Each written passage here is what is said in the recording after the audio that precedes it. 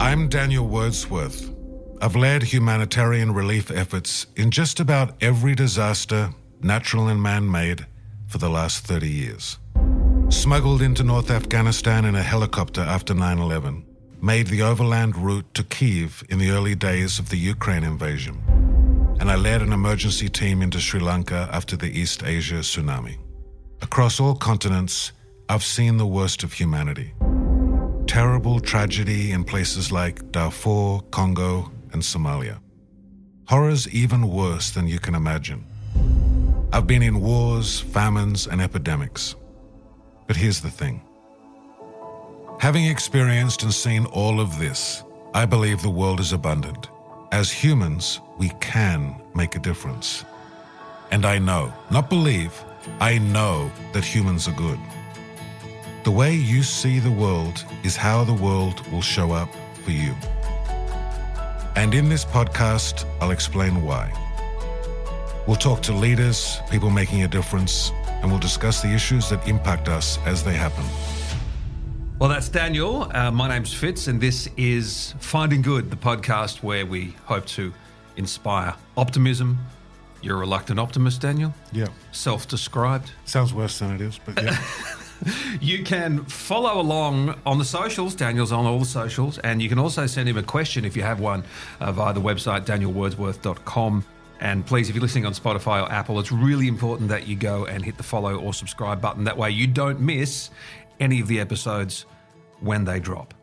All right, so today I want to talk about kind of two things. Okay. Yep. I want to talk about this thing called Maslow's hierarchy of needs, which has come to dominate the kind of work that I do. Mm-hmm. But also I want to answer a bigger question, I think, which is what does it mean to be poor? Okay.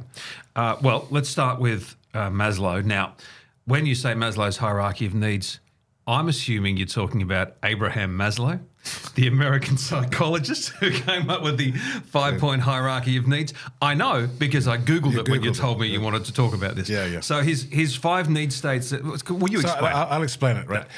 You may not remember who coined this, but I think most of us understand this idea because it's sort of deep in our culture now. And it's this idea that human beings have like a pyramid of needs. Now, he described 5, but I think it's easier to think about them as basically 3. So at the bottom is the idea that we have our basic physiological needs that have to be met. Mm-hmm. That's the food, that's our clothing, that's shelter, that's all those sort of basic human things. You have to survive. Then the next level up in the pyramid is things like connection, right? So that's connection to family, connection to your community, that's being safe, and just being able to have relationships in your life, right? So that's meant to be, it's called like a second order need. Okay. And then at the top is a thing that I think talked about self-actualization, but I just think about it like meaning and purpose. That's like, what's, the purpose of my life? What's my meaning? Who am I? All those sort of bigger questions that we asked. And so the idea and the way that we understand Maslow's hierarchy is this sort of not up, but we understand it more like a sequence. And so what's happened in our space, in the space where you work with human beings, people have taught me for years that when a human being comes to you, you have to respond to them in a sequential manner.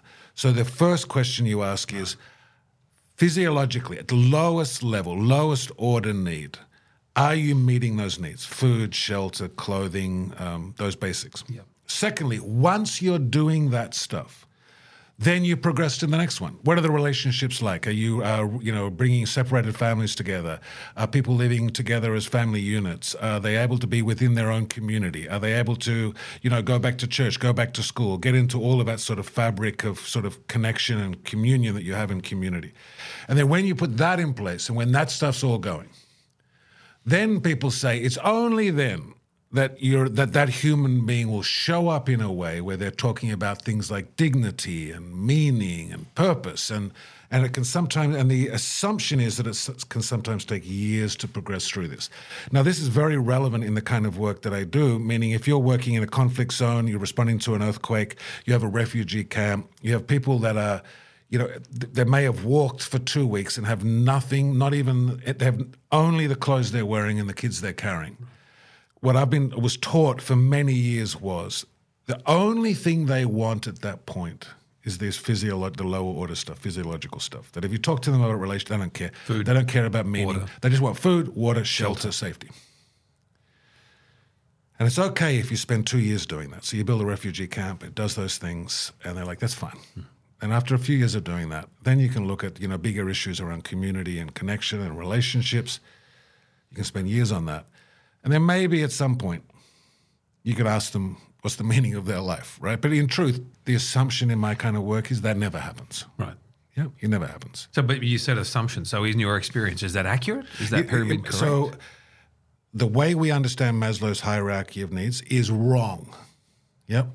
Human beings do not progress through this hierarchy at all. So it's fundamentally incorrect. Inaccurate and incorrect. Now, am I saying that Maslow is incorrect? I don't know, right? I think what he was doing in my reading of Maslow is that he was trying to remind people that were very focused on these bottom level. He was actually trying to say, hey, humans also care about relationships. They also care about dignity and meaning and purpose, and we're just focused here. But we've come to flip it around. We're like, it's good enough to just meet basic needs. These other things are higher order things that can come later. And the human beings don't even value those. And this is the key point.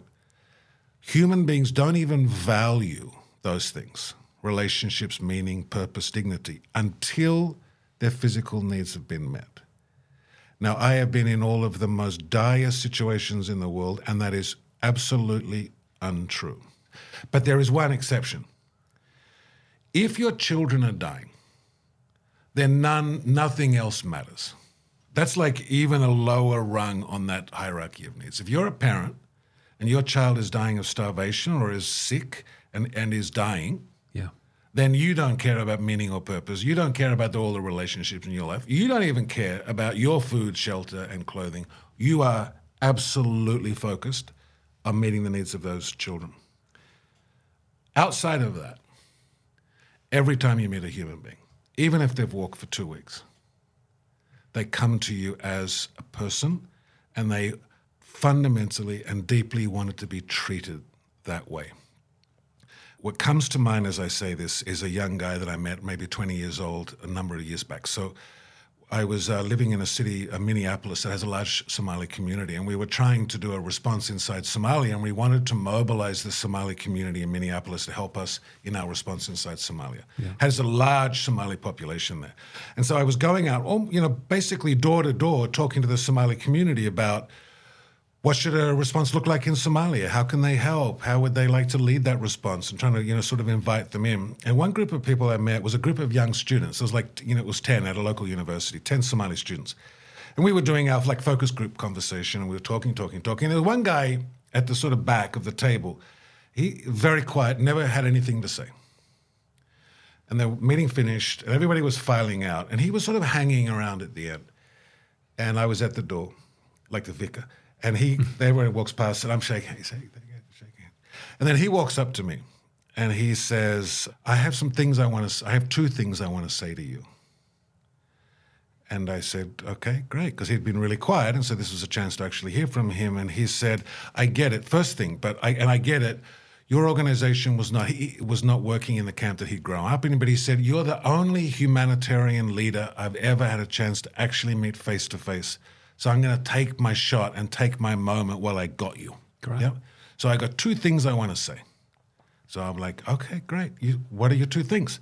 And he said, the first thing, I want to say thank you. He said, when I was 6, my family fled the war in Somalia, and we moved into the Dadaab refugee camp, which is a camp inside Kenya, population of 450,000 people. It's vast refugee settlement. And he said, I lived in that camp from when I was 6 to when I was 16 for 10 years. And he said, if it wasn't for organizations like yours, I never would have gone to school. I never would have had a clinic. I wouldn't have had water. And we wouldn't have even eaten as a family. So he said, I want to take this chance while I've got you here to say thank you. And he said, I know you guys weren't there in Dadaab, but, people like you were there. And so I want to say thank you to people like you. And then I said, okay, well then, it was our pleasure. I'm telling you, the people that were doing that with you would have loved it. And then he said, but I've got a second thing. I said, what's your second thing? And he said, my name is Mohammed. And I said, that's great, Hi, Mohammed. And he put his hand out to shake it, and so I put my hand out and we shook, and he sort of held onto it, just firmly, and wouldn't let me go. And he said, my name's Mohammed. And I said, no, I got it. And he said, no, you're not getting it. I said, well, tell me. And he said, for those 10 years,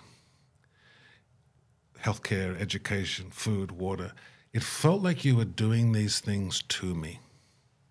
And he said, at no point did I feel like any of you actually saw me. And so now that I've got the chance, I want to introduce myself. My name's Mohammed. And it was a really telling moment for me because I thought, dang, he's fully aware of everything, and yet he just wanted to be seen. Now, on the Maslow thing, we think that's a high order. Yeah. We think he won't care. He was 7 or 8 years old. He's getting his food. He's getting his water. Food, his shelter. Yeah. He's like, but he cared. He cared. He cared now. He was like, this was 4 years after he left. He cared enough. Why do you think that was important to him? Yeah. It's this beautiful thing about human beings. It's and it brings me to this idea of what poverty is. Because I've been working on what people would call poverty for my entire adult life. And, I get told all the time what poverty means by people. And typically what it tells me, the way a person tells you what poverty is, typically tells me more about who they are than what poverty actually is. Mm-hmm. People on the right will say poverty is like not having a job, or you got to you need an income, you need livelihood, very economically oriented. Yep. And so we have measures for that. Like poverty is $1 a day or $2 a day, and if you're below that, you're in poverty. Then you have more people like more than the progressive side that will say no, it's about systems and exclusion, and it's about sort of big, large-scale things like rights, and it's the absence of these things. And often what you find is people are very much like, no, it's this thing or it's this thing. I think it ties back to this Maslow. The experience of poverty is a much more intimate experience, and it's understood in a deeply human way. So I've tried to grapple with this and to ask the question, what is it like to be poor as a human being? And at one stage I was working, like I am now, with kids. And we wanted to address poverty for kids around the world. And we thought, well, I wonder what poverty is like if you're 10. Like, what is poverty? How does a 10-year-old experience poverty? What do they think about it? What does a 16-year-old think about it? Does a 7-year-old actually even know what poverty is? Like, we thought, let's go and ask them, actually. Well, if it's all you've ever known, surely it's just you would think life. It's just like the two goldfish, right? Yeah. The water's cold today. What's water? Yeah. Yep. Right? It's just like they've been in it all their time. They would not have a reading of this. I think we would think that. And you would say in these places, they would go, that's normal life. So what we did is we did the first ever global study to actually ask children, what is it like to be poor? And we worked with Oxford University to do this, and a group of anthropologists at Oxford University. And what we did first is we did in like 3 sections. Section number 1 was go out to all the experts around the world and ask them, what's poverty like for a child? Read everything you can possibly read. Do this. It's called a lit review, right? So do this giant lit review. Find out what all the brainiacs written by saying. Academics. Yeah, all the big brains are saying. Step 2, send teams out to live in villages, communities, and towns around the world in 5 countries. So we picked Sierra Leone, Belarus, Kenya, India, and Bolivia. Oh, you're talking about third world poor here. Yeah, we included Belarus, right, which would be considered like second world at that time. It was in a former Soviet country. But really, we're talking about, places that we were working in. Mm-hmm. Yep. Although it ends up having a real connection even to a place like Australia. So we went out to these 5 countries and we sent researchers out. And the idea was they were going to live in the village, hang out with kids and their parents, of course, and find out what's it like to be poor in Sierra Leone? What's it like to be poor in India? What's it like to be poor in Belarus, Bolivia, wherever, Kenya? One of those countries, Sierra Leone, was in the middle of a war. Belarus, this was post the collapse of the wall. This was a place like Bolivia's in Latin America. So you've got a pretty broad spectrum of countries here. Yep. And the researchers went out. And about a week or so into the research, the head researcher, a person by the name of Dr. Joe Boyden, rang me up. I was still sitting in the US. She rang up and said, I think we need to call this off. And I said, why would we call this off? And she said, well, I don't think people are going to like what we're finding. I said, what are you talking about? She goes, well, you know how we did the whole thing beginning? We found out what all the experts and the brainiacs say the poverty is, yes, and how children experience, yes. She said, now we're all here. It's not the same thing. In fact, it is nothing alike. How children are describing their experience is absolutely contrary to how the experts say they'll describe their experience. And I said, well, that's awesome. She said, that is absolutely not awesome, right? Because people are going to be upset. And no one's going to want to publish this, and I don't know that you really want to do this. Now, at the time, I was 32 years old, and so I just said, into the breach, like some equivalent of, into the breach, like we should do this. Yeah. Turns out she was completely correct, on this. But she was completely right. So I said, but what are the kids saying? So anyway, they did all this research. Keep going. So they did all this research, and they came back. Now, I'm going to paraphrase it down. You can actually Google this. It's called Children in Poverty Series, and it's the voices of children and all this stuff. You can still find that on the web. And it's, thick documents. But I'm going to summarize it right down. Okay. So what is it like to be a child and be poor? And it was remarkably similar in all these countries. And it was like this. They said, it's like this. When I'm in a classroom and the teacher is asking a question and she wants somebody in the classroom to answer it, I put my hand up. And the teacher looks at me and says, you are one of the poor ones. You're lucky to be in the room. Sit down and let one of the smart children answer the question. And then they say, and then I hop up and then I go into the playground and I notice that some of the kids have actually got a real soccer ball. And I run over because I want to play the real soccer ball. And as I join them, they say, you are one of the poor ones. Go and play with the other poor ones. And I go over with the other poor ones, and we are playing with a soccer ball that is made out of plastic bags that are all tied together. He said, I don't get to use the real soccer ball. And then I walk home, and as I'm walking through the marketplace, I notice that as I walk past the stall, the lady that's running the stall is watching me because she thinks I'm poor and I'm a thief, and that if she doesn't keep her eye on me, I'll steal an apple or something as I go past. And then when I go home, I do my chores, and I work hard and do my homework, and I want to go out and play, but I know that the neighbors don't want to play with me because their mothers and fathers have warned them not to play with me, as though poverty is some kind of disease that you can catch. And what was amazing is that in all 5 countries, no children brought up in an unsolicited or unassisted way. Hunger, sickness, bad schooling, all the things the experts said, what's it like to be poor to be a child? Well, it's, you've got malnutrition, you've got your school is inadequate and poor quality, you can't get the drugs you need, which are all true. But it's not front of mind for the kids. It's not front of mind for the kids. It's inclusion or exclusion. Yeah. And it's a breakdown of relationships. It's all of these kinds of things. But it's all high order. If you go back to Maslow, it was connections and meaning and purpose and dignity is that's how a 9-year-old described the feeling of poverty. Now, then we asked this other question. We said, is it possible, we asked all these kids in all these 5 countries, is it possible to tell if a child is poor? Yes, they answered. Even 7 and 8-year-olds, yes. You can tell easy. How easy is it? It's so easy. What is so easy? I can tell at a glance if a child is poor. This answer, because we asked the same set of questions and things. All 5, easy, at a glance, immediately. And then we asked in all those countries, what is it? All 5 countries answered exact same way. And then coincidentally at the time, I read a magazine, Time magazine did an article with the bouncers from Studio 54. Do you remember that famous nightclub? In New York. And in the interview, the Time magazine people said, you used to keep one group of people waiting outside behind the red line and then you would let other people in. Yeah. How did you know who to keep in the line and who to let in? And they said, is it easy? It's very easy. How can you tell who to let in? We can tell immediately. What do you do? They answered the same way as the kids around the world. It's the shoes they're wearing. It's the shoes. It's the shoes. It's so strange, isn't It's the shoes. They would say in Belarus they're wearing Nikes or not wearing Nikes. In India they're wearing hand-me-down shoes or not hand-me-down shoes. In Sierra Leone, barefoot, no shoes. So different types of shoes in every different country. But you could tell immediately that way.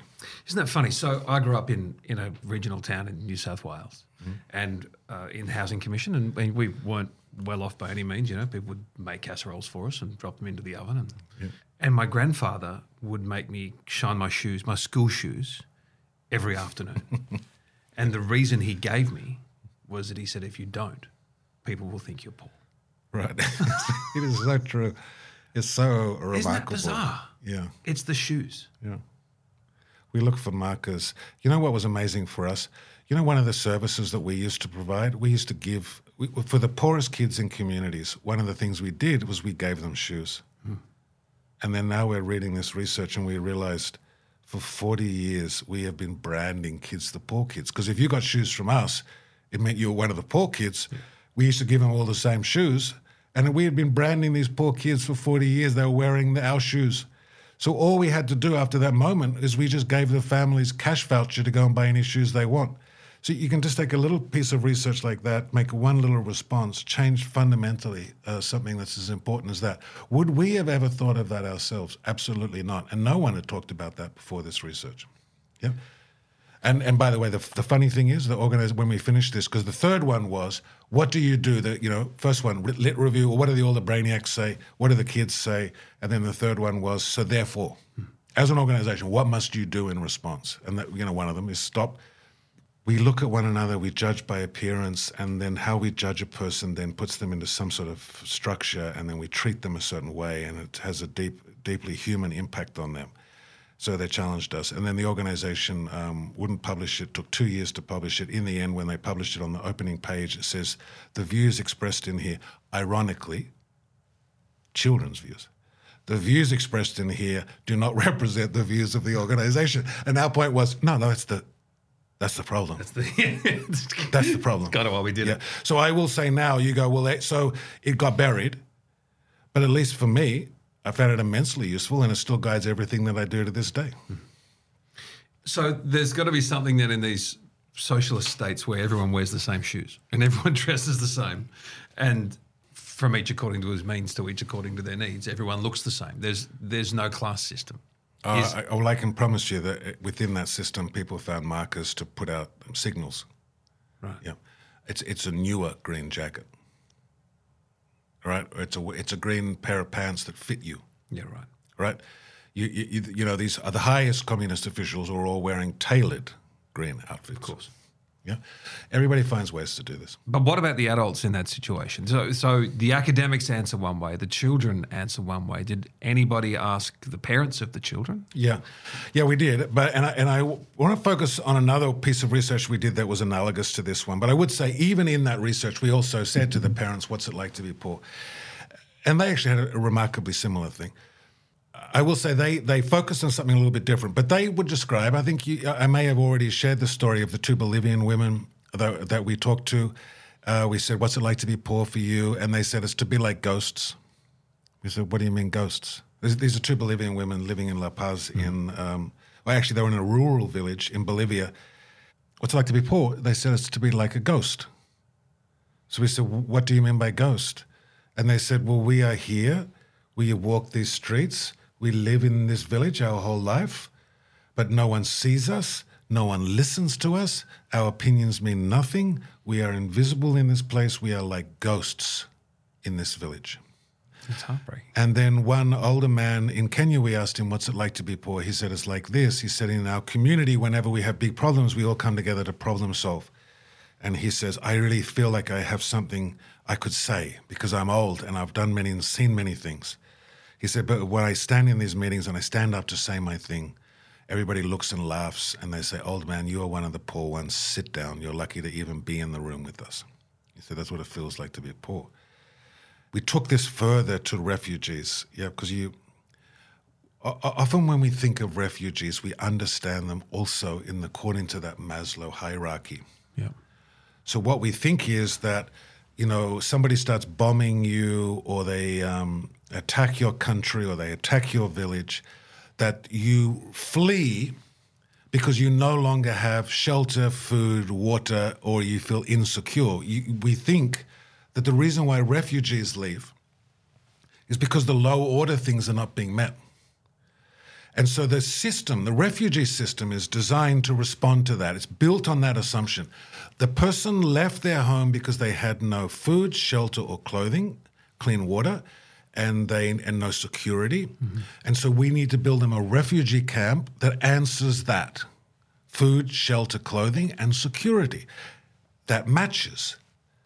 But at the time we did this research, we did it because the refugees were rejecting the entire system. Do you remember when 1 million refugees entered into Germany in the mid-2015? I think it's 14 or 15? Yeah. 1 million refugees went into Germany. From Syria, Afghanistan, Iraq, from North Africa. 1 million went in. And we were sitting there as an organization that builds refugee camps, looks after people in refugee camps. We've talked about this issue. The customer was rejecting the system. The customer was saying, I don't want to go to your refugee camps. Where do you want to go? Germany. Yep. Now, this was a wholesale rejection, and it had never happened on this scale before. It was an ocean. It was like an avalanche of people moving. It was called the global refugee crisis. And then we thought, we have to respond to this. We have to find out why the customer's leaving. We thought, let's go and ask them. Yeah. Why are you leaving? We're giving you all these bottom-level Maslow things. Mm-hmm. And so we went and we did research. We went to Germany. I participated in talking to refugees in Germany. We went to Turkey. We went to Kenya. We went to Somalia. We went to Lebanon. We talked to a whole bunch of countries that have refugees, all the types that are moving into Europe. And we asked them the same question. Why are you moving? Mm-hmm. I talked to one refugee from the city of Aleppo, and it's emblematic of what came from this. He said, it's because I'm from the city of Aleppo and the school that my child went to was bombed. But this is 2015. The war in Aleppo started around 2011, 2012. So he'd been in Aleppo 3 years. Yeah. Already food gone, shelter gone, water gone, all those basic needs gone. And he said, and then the university got rocketed. And he said, I realized on one day that my child's future was just bombed and destroyed. That if I stayed here, my child couldn't finish secondary school and couldn't go to university. And he said, that I could not accept. And so we took our children, we crossed the Mediterranean, risked our lives, not because of the event that was occurring, but because of the end of what we saw as hope for a future for our children, high order needs. That refugees were fleeing. Absolutely not because of low order needs. They were leaving because of high order needs. And what is the one thing that a refugee camp doesn't give you? There's no universities in a refugee camp anywhere in the world.